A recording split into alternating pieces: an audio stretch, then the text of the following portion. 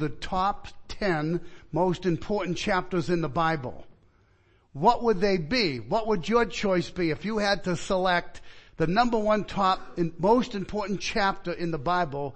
What would your preference be? Or the second one, or the third one, or the fourth, the top 10?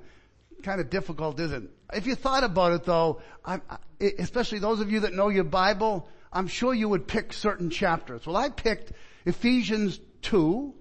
I picked Romans 8. We just finished Genesis 3. Come on, Denise, I know you're thinking, am I right or wrong here? What are the top 10? Well, anyway, we're going to turn to one that could definitely be in that category. Turn with me to 1 Corinthians 13. And I'd like to read the verse before the chapter starts. That's the last verse of chapter 12. I need somebody out there to read it who has a New Living Translation. I want you to stand up and read that out nice and loud. Anybody have the New Living Translation who can stand up and read that verse nice and loud? There's got to be somebody besides Mark Fuller. You don't have yours with you? Nobody has a New Living Translation? There's no penalty involved here. That's all right. Anyway, it's a useful, looser translation. Does anybody? Lydia, stand up nice and loud, sister. Oh, okay. You're cheating. We'll take it though.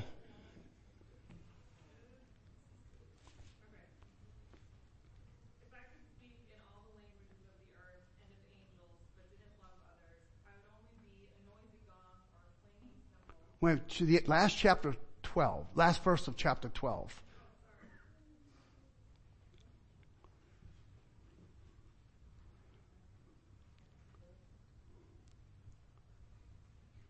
So you should earnestly desire the most helpful gifts, but now let me show you a way of life that is best of all. Let me show you the way of life that is best of all. And Paul is about to explain the life that is best of all. Or I want to take you higher. I want to bring you to the utmost, to the fullest, to the most important thing. Let's read what that is. If the desire of the inspired apostle is to want to take us higher, greater, further, fuller, let's read what it has to say in 1 Corinthians chapter 13, and I'm reading in the ESV. If I speak in the tongues of men and of angels, but have not love, I am a noisy gong or a clanging cymbal. And if I have prophetic powers and understand all mysteries and all knowledge, and if I have all faith so as to remove mountains, but I have not love, I am nothing. If I give away all I have, and if I deliver up my body to be burned, but have not love, I gain nothing. Love is patient and kind. Love does not envy or boast. It is not arrogant or rude. Ask yourself the question, do I have love? Does this describe me? Do we have these qualities? Love is of God, and everyone that loveth is born of God and knoweth God. He that loveth not knoweth not God, for God is love. 1 John chapter 4, verse 11 and 12. Or 7 and 8 rather. Love is of God, and everyone that loveth is born of God, and loveth God, and knoweth God. We are the children of love. And here are some of the adjectives descriptive of those that have love, the greatest of them all. Verse 6, or rude. It's not rude, not arrogant or rude. It does not insist on its own way. It is not irritable or resentful. It does not rejoice at wrongdoing, but rejoices with the truth. Love bears all things, believes all things, hopes all things, endures all things. Love never ends. As for prophecies, now let me stop there for a moment, because in the chapter before we have the elaboration of the different functions of the Trinity. God, the way in which He dispenses gifts, Jesus as He dispenses gifts, and primarily in 1 Corinthians 12, how and what the Holy Spirit dispenses to His people as gifts. Those gifts are mentioned. These are the following ones. Wisdom, knowledge, faith, which is sort of generic. But now he gets into special gifts that we would have been called the gifts of the Spirit. Healing, miracles, prophecy, discernment, tongues, and interpretation of tongues. That's 1 Corinthians chapter 12 tells us the gifts that the Lord gave to the church through the Holy Spirit. Where else are there the mentioning of gifts given to the church? Romans chapter 12, verse 6 to 8. Who is the giver of those gifts? God. That is God the Father. Not God the Spirit, but God the Father. And there's one other place where reference is made to God, to the Trinity, giving gifts to the church. And that is Ephesians chapter 4. He that descended is the same one that ascended. That is Christ, who came into this earth, rose from the dead. When he went into heaven, he received gifts for man, that is for his people, and he gave gifts to men. He gave some apostles, some prophets, some evangelists, and some pastors and teachers. For what purpose? For the edifying of the body of Christ, for the perfecting of the saints, till we all come into the fullness of the unity of the Spirit of Christ. So, the church composed of people that have been born again. If you're not born again, you're not in the church. If you're not born again, you're not heaven bound. If you're not born again, you're not right with God. You're alienated from the life of God. Biblical things, spiritual things don't carry meaning for you like it does when someone is born again. And what the church does enjoy are hearing, listening, and growing in their faith from those that teach them. So we have in Ephesians 5, Romans 12, and 1 Corinthians 12, the mentioning of the ways in which God has endowed his people with people. And then you might ask the question, well, am I one of the people that God has given as a gift to the church? You might not find yourself so easily in the enumeration of all these different gifts, but you have a gift. It tells us that everyone has received a gift from God. A gift for ministry, service of some kind. It may not be in the category of a teacher or apostle, preacher, etc., but it could be a very mundane, servile kind of character of gift that you have. But you have a gift. It's because of God that you have the gift, and the expectation is that you use that gift for the edification of the body. Gifts aren't given for your own personal enjoyment, though you may get joy from ministering your gift, but it's primarily for the profit of others. One thing about becoming a believer, a genuine, true child of God, is that selfishness is now replaced with an unselfishness. A Christ-driven love now has penetrated you and motivates you and gives you the desire to live for Him, which means to live for others. Love God and love your neighbor as yourself. Our brother was talking about the Springfield Rescue Mission and the way in which Christians are trying to serve these people with hope, number one, that they will hear the gospel, that they will repent and obey and become believers, and then the turnaround of their life could be remarkable and should be remarkable. And for every one of you that has had a conversion experience by faith in Jesus Christ, your life has turned around. Alicia was sharing her testimony with us. There's expectations now from that sister that Christ is in her. Our brother was talking about the power of God. It's not just the power in the preaching, it's the power of the receiving of the preaching of the word that is really the dynamite of the gospel. When the gospel, it's like a match that is set to a pile of dry hay. It's going to go up in seconds. When the gospel is received and delivered in power and received with desire, with a spirit of contrition and repentance, the new birth occurs, and all of a sudden I become a new person. Like our sister said and others have said, all of a sudden, I want to serve God. I want to read the Bible. I want to go to church. I want to live for Christ. Where does that come from? To God be the glory. It's what He has done in you that we thank God for. And that love that this chapter brings out is what Paul is saying is the ultimate. This is the true charismatic life of Christianity. When these fruits, and if we go to Galatians 5:22 about the fruit of the Spirit, the first one of the fruit that's mentioned is love. And I do agree with maybe what the NIV, how it translates it. Right after the punctuation there, after the word love, there's a colon. And every other gift after that falls under the heading or underneath the superseding gift of love. The fruit of the Spirit is love, joy, peace, long-suffering, gentleness, goodness, faith, meekness, temperance. Against such there is no law.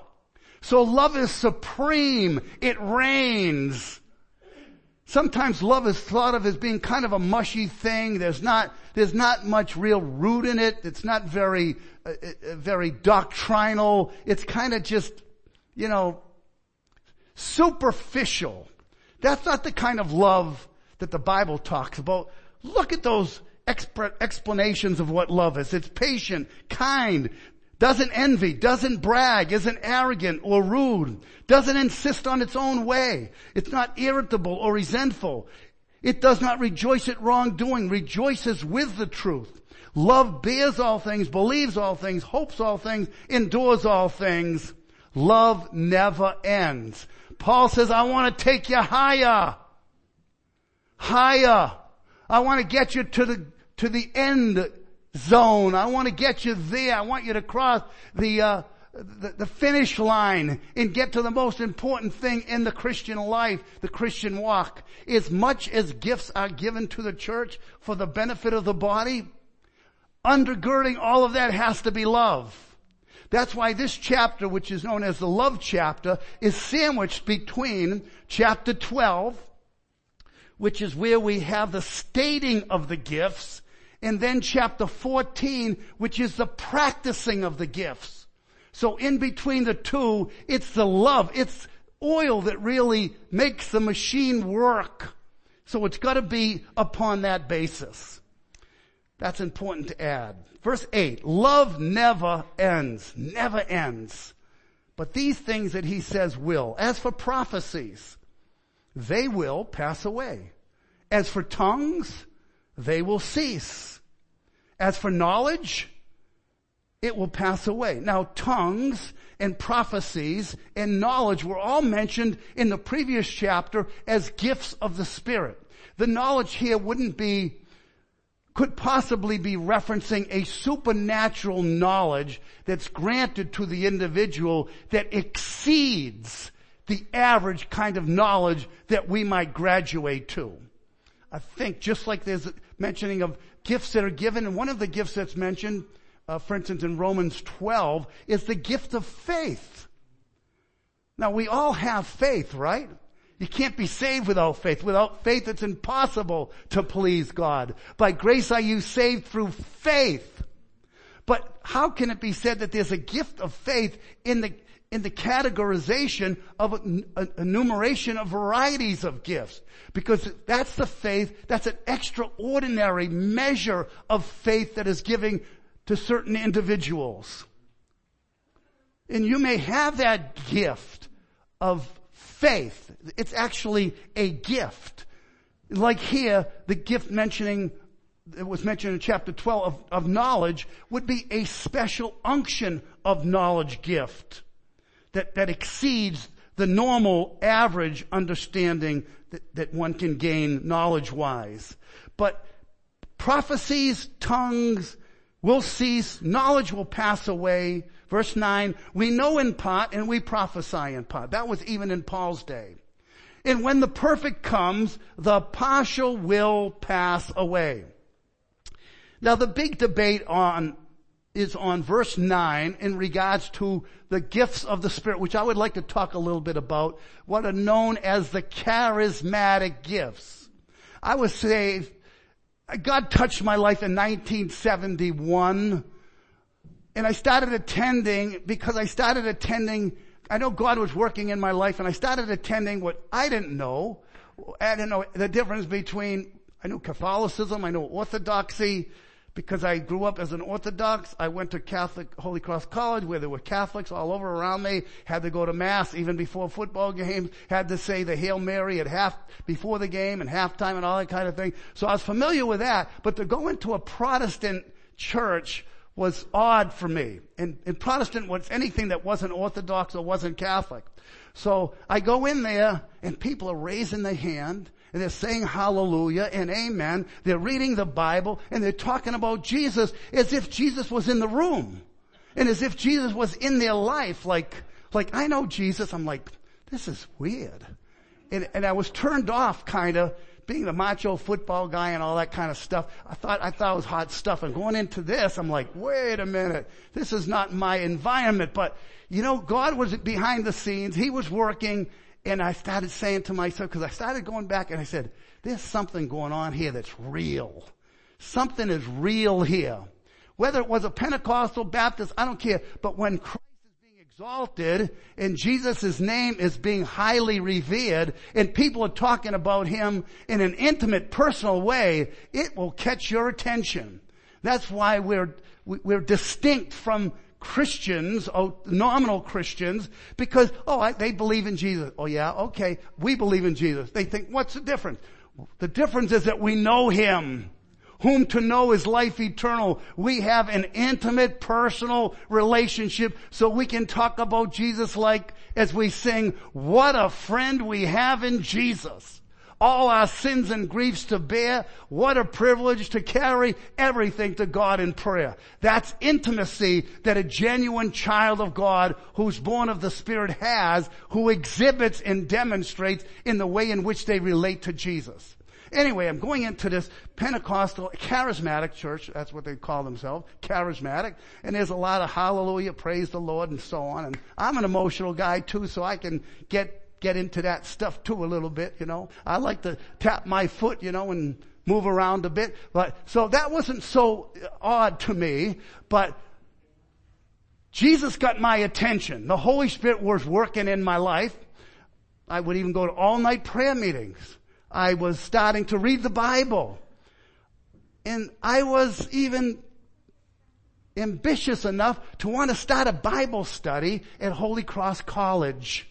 And I got permission to do it, and I advertised it in the school newspaper.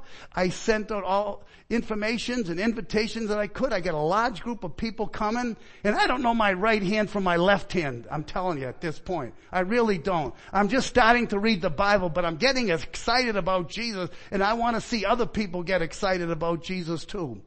But the group ended up, because most of them, if not all of them, were Catholic, and a Catholic charismatic movement started to filter into the group, which I wanted it to be focused on the Bible, yes, and prayer, and that prayer evolved into charismatic manifestations, where people were speaking in tongues, and that was odd to me too. I didn't know what to make out of that, and I said, am I missing out on something here? And I won't go into the history of my life among Pentecostals, but I went to the Assembly of God. I've spoken in the Assemblies of God a couple of different times. I have many Pentecostal friends that I love dearly, and in some ways I'm envious of how excited they are about Christ. I love that spirit about many of them, and I wanted to examine the Bible. Is tongues for today?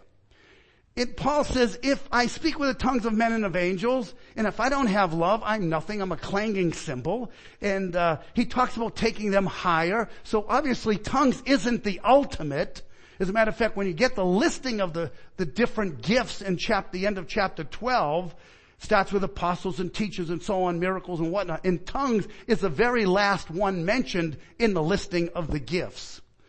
The question then is, what is this glossolalia? That's what it's called, glossolalia.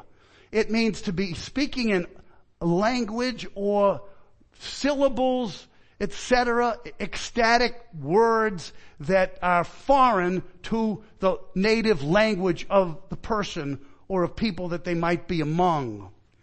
Some have raised the question, is it a language of angels or a language of men? Because Paul uses that. He says, whether I speak in the tongue of men or of angels, do angels have a dialect of their own, a language of their own? Yeah, maybe you could get that possibly out of that. Paul's point is simply this. It doesn't matter what kind of rhetoric that I utter, the very highest of sayings of wisdom, whether from men or from angels, what exceeds both or all would be love. That's the ultimate for striving for. And the Corinthians were missing out on that, and you have to understand that in the epistle. There's a number of things that Paul brings out about the carnal Corinthians, that there was divisions among them. Chapter 1, verse 10. There were false and many teachers that were deluding the Corinthians, that they were subject to them. There was immorality that was tolerated, chapter 5. There was a lawsuit going on between believers. There was an abuse at the Lord's Supper, chaos and confusion. And some even in chapter 15 denied that Jesus was risen from the dead. That's very problematic, isn't it? And yet it's to the church at Corinth that he says, you come behind in no gift waiting for the coming of our Lord Jesus Christ. 1 Corinthians 1 verse 7. So as gifted as an individual or a church may be, carnality can still set in the midst of them, which is kind of ironic from our standpoint. We know in part, we prophesy in part, but when the perfect comes, the partial will pass away. Tongues will cease. Have they ceased? It's a fact that it can be stated from all that we know historically that after the first century, there was at least a waning of the gifts, the miraculous gifts. That's not my own opinion. Those are historical details that we have. And through the history of the church, from the first century to the 21st century, the miraculous gifts were off and on at best. And let me say something too. We have said this before. Pat also mentioned it, like myself, that remember that the Bible is written not to us, but for us. I'm not a Corinthian. I don't live in Corinth. I wasn't there back in 53 AD. So I have to try to understand what the author is saying to people 2,000 years ago and gain from it things that have application for me today. There are things in the Bible that don't have we don't wash one another's feet. We were talking about not kissing each other with a holy kiss as if that's some kind of a command that's endless. No, it was also obviously a cultural warm way of greeting one another. And many things of that sort, the way they dressed, etc. Men wore beards. All men had beards for the most part. It was wrong for a man to be unbearded. So things like that obviously are time bound and they don't have endless application for us. So we have to understand too another important thing, that they didn't have what we have. We have a great advantage. We have the whole canon of Scripture. From Genesis to Revelation, from Matthew to Revelation, we have books of the Bible that Paul, when he writes to the Corinthians didn't have them. They weren't available. They hadn't even come out yet. Corinth would have been maybe like the fifth or so, or within the fifth or seventh of the first publications of early Christian literature, biblical literature, that we call canonical literature. What does that mean? If something's canonized, it means that it's classified as sacred. It's holy. It's set apart from the rest of literature. This isn't an ordinary book.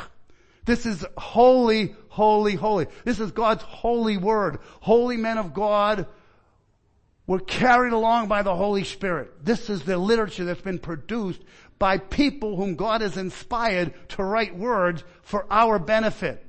But we have to make that distinction between what was written at the time, in place, under circumstances that they lived in, and how those verses were imperative for them to heed.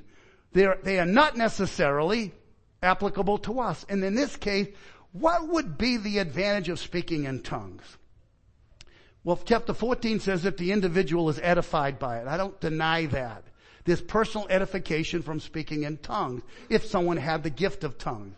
But Paul is discouraging the use of it. This is what we're talking about now, the practicing of the gifts. He's discouraging the use of it because there were people that weren't being benefited by it.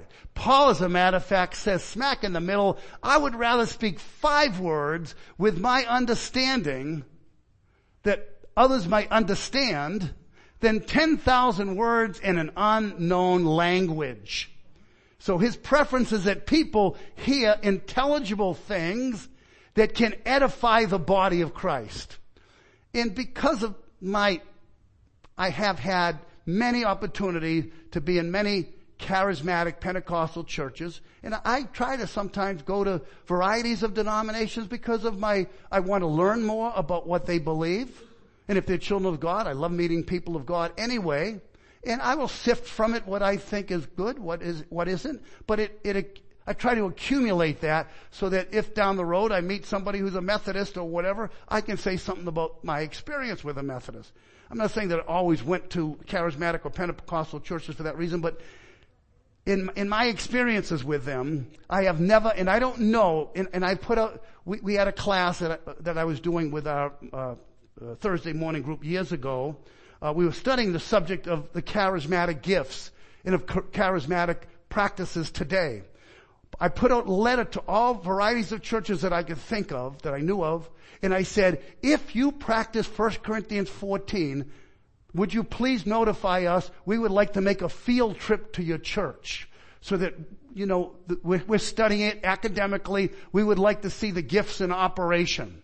I didn't get one response back, which I wasn't really surprised, and I wasn't trying to tease them or anything like that. And I think I kind of proved the point that I don't know of a church on earth, and I don't know everything. I definitely don't. But if you do know, let me know. But if there's a church that practices 1 Corinthians 14, the way the Corinthians were exhorted to practice 1 Corinthians 14, I would like to see that. I would like to be there. I would like to see how they operate in accordance with that chapter. I strongly doubt that there are any out there. Well, anyway, and I'm not trying to be critical here from the standpoint that there are real legitimate believers, obviously in all kinds of different varieties of churches, for sure. I myself am a non-cessationist, non-gullibilist.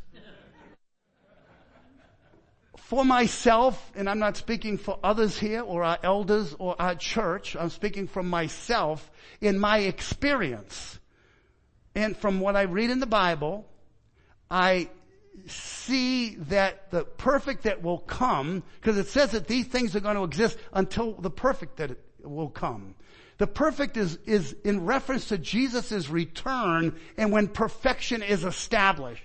Because everything before that is all time-bound, it's all economical, it's all normal relativity. But when He comes, things are going to be altered radically and changed positively. So in the meantime, before Christ's coming, things are going to be less than the final glory and the final knowledge and the final truth that will be in full display in the future and coming day. As a non-gullibilist, I say that because I have been around tongue speakers for many, many years, many, many times, and I've never seen really any profit come from it.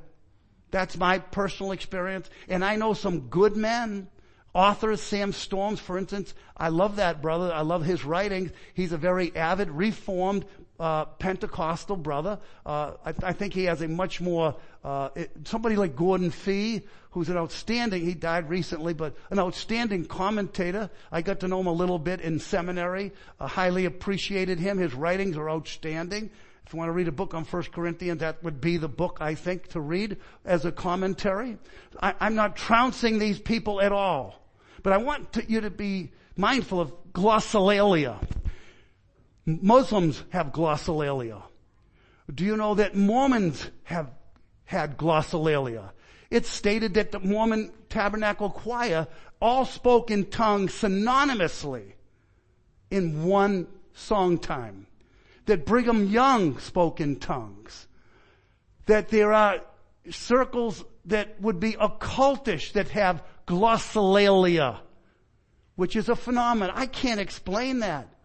I don't know, and I don't want in any way throw water on the heat, on the fire that someone has for Christ. I wouldn't want to do that to anybody. But from a church ecclesiastical standpoint, we have the whole Word of God, the whole revelation of the Scriptures. Do I need somebody to tell me something extra biblically? Or what is the advantage that someone in a foreign language, that's what it is, it's a language, and it's intelligible because it can be interpreted or translated by someone who has the gift of translating. When I can turn to the Word of God and I can get the whole counsel of God is contained in the Scriptures. In my experiences, what I have heard when people have spoken in tongues and been interpreted, that it's always the same thing. And even the ones that speak, the syllables that are said almost sound the same. But I know they're doing it in an altered state of consciousness. They're beside themselves. It's almost unexplainable. But that's okay. There's a lot of things I don't understand.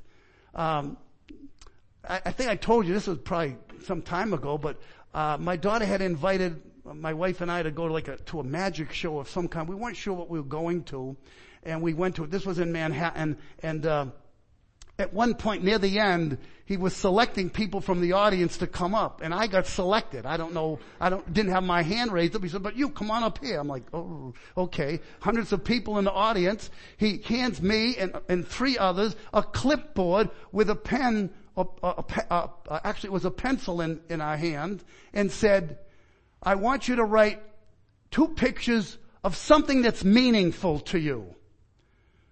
And I can't draw anything. Maybe a stick figure at best. Don't ever ask me to draw anything. I can maybe color your picture, but I can't even draw. I'm terrible. So I said, I have 2 challenges. First, I got to draw, which is horrible. And then second, I got to think of something that's meaningful to me. And I said, I don't really particularly want to stump him, but I'm going to tell the truth. So I made a picture of a cross. Couldn't get any simpler, right? And then I tried to draw a picture of a Bible. I think I did a half-decent job for a lousy draw. And sure enough, to make a long story short, he's going through all of us, and he said, and he said, "Keep it up to your chest, hide it." And he showed us there's no camera. He told me, he said, that you have written a cross. And the way he was putting it, and some literature like a Bible. I'm like, are you kidding me? How did this happen? There's a lot of unexplainable things. The Bible even talks about the occult and what goes on with necromancing, with mediums. There's a real spirit world out there, but God's people aren't to touch it. Now, I'm not trying to necessarily make a similarity between tongue speaking and between the spirit world of the occult. But I'm just saying there are things that are unexplainable to me. I can't explain it. But we as a church, we are not a charismatic church, but we should be charismatic because we have gifts, and that's the point I want to make. And that is, what is the title of this sermon? We are non-charismatic charismatics because we have the agape, the gift of the agape of love. And we have other kinds of gifts that are more, how should I say, practical, and that actually have concrete results and are tangible, so to speak. So we do play down, at least, and I know some of you brothers would be strong cessationists. I am a non-cessationist, and I became that because of the influence of Martin Lloyd-Jones's writings it had on me. And I couldn't for myself, in my honest evaluation of Scripture, come to a conclusion that the Bible teaches that the gifts of the Spirit would be halted. And the gifts of the Spirit are more than just tongues or interpretation. There's miracles, there's healings, discerning of tongues, So healings, miracles, prophecy. These things are more difficult to assess from a standpoint of having ceased. Who wants to believe that healings have ceased? We don't believe that. But do we believe that the gift of healing has ceased? Again, or the gift of miracles. And again, another thing. Think of some of the miracles, and I know this is much later than normal, but I didn't get up here till like 1 o'clock almost, so excuse me. Take, for instance, in the book of Acts, the Bible says that Peter walked, and when his shadow went over people that were sick, when the shadow fell upon them, they were instantly healed. Paul, from his own pockets, sent out handkerchiefs, cloths from his own body, that when they were received, the individuals were healed. Peter goes to Tabitha's house and raises her from the dead. She is out, she's gone, she's dead. He raises her from the dead. Do you see them today? I've been to Benny Hinn crusades. I've watched him in action. I stood right behind him. I watched very closely a lot of things. I could spend another hour and a half on this. You probably would be interested, but then you'd be mad at me. What do you do preaching until 3 o'clock in the afternoon? And maybe half of you would fall asleep. I don't know. But anyway, as you compare the miracles of the New Testament, and not just Jesus' miracles, but the miracles that succeeded Jesus, do you have any comparison today to them? I'd say not. And look, there are many shrines where people go to, Catholic shrines, and they go there with their crutches and they walk away without them, because they go visit St. Anne's shrine or whatever shrine there is. There's lots of them around the world. These are unexplainable. There is a spirit world out there. And sometimes it's difficult to discern. Is it of God? Or is it of the devil? Very possible. Jannies and Jamries were deceptive, weren't they, in doing the miracles that Moses did as counterfeits to look like they were miraculous or miracle workers themselves and had these supernatural powers? Let me conclude. Paul says in verse 11, when I was a child, I spoke like a child, I thought like a child, I reasoned like a child. When I became a man, I gave up childish ways. What is he referring to? Could he be referring to these things that are temporary, that are going to give way? They certainly will give way. They're not going to be forever. Verse 12, for now we see in a mirror dimly, but then face to face. Now I know in part, then shall I know fully, even as I have been fully known. So now, this is what abides: faith, hope, and love. These three, but the greatest of these is agape, is love. It exceeds them all. We don't want to ever play down gifts. We want to emphasize gifts in a way. Apostles, prophets, evangelists, pastors, teachers. No mention of the spirit gifts there. Same thing with Romans chapter 12, gifts of mercy and service and so on, generosity, hospitality, etc. Those are not in any way connected with the miraculous, the supernatural, but it's only in 1 Corinthians chapter 12 that we find, chapter 12, 13, 14, that we have the references to the spirit gifts that are the supernatural manifestations. And wouldn't it be nice if we did have them? I mean, that's one of the motives of Pentecostal preaching, is that if they can show signs and wonders followed the apostles' preaching in the first century.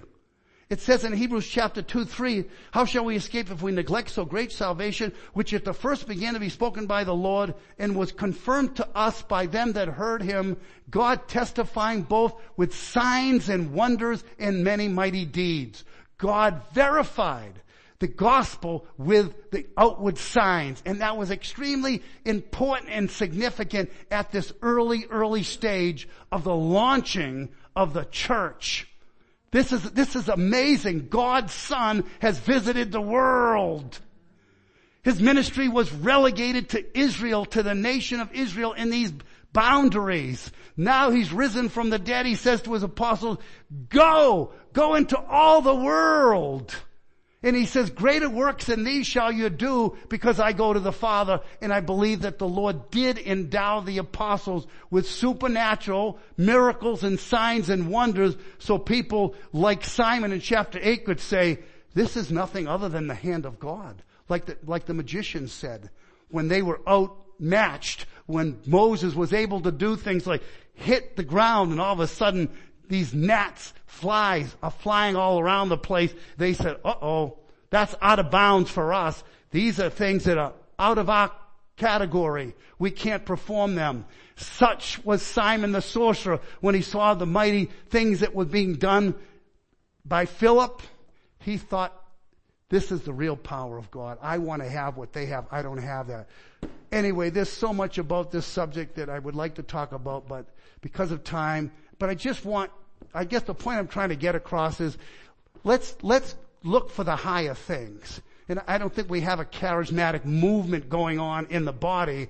And I think one reason why we would want to squelch it, because it could become a displacement for this. Emotionalism could override the word and biblical teaching and sound preaching to give us a real foundation that we can get from the word. And how can I be 100% positive that this person that says, I just got a word from the Lord? Look out. You got a word from the Lord? Can you show it to me in black and white out of the scriptures? I'll accept that. We're going to hear more about that in the coming weeks. Our brothers are going to talk about claims of having secret communion with God and having an esoteric wisdom that enables you to be able to communicate to people as if you are an oracle of God's. That can be very dangerous. Let's close in prayer. Father, thank you for the word of God that lives and abides forever. And thank you, Lord, for the gift of love that you have endowed each of us with, Lord. And we pray that Sovereign Grace Chapel and everyone associated with us, Lord, that we would have that true spirit of love, that agape love, that we can love one another. And even if we have differences between ourselves, Lord, whether it's regards to political things or theological things or things that are negotiable things, Lord, we pray that we would have a spirit of contrition and love, and that we would be manifesting the true fruit of the spirit of love to one another and in our actions in this world, that we can magnify your name. And Lord, if someone doesn't know Jesus in this room, may you open their heart, give them an understanding of what Christ has done on Calvary, that they would trust him, believe on him, repent to him, and have faith, Lord, to trust you, as we ask these things in Jesus' name. Amen.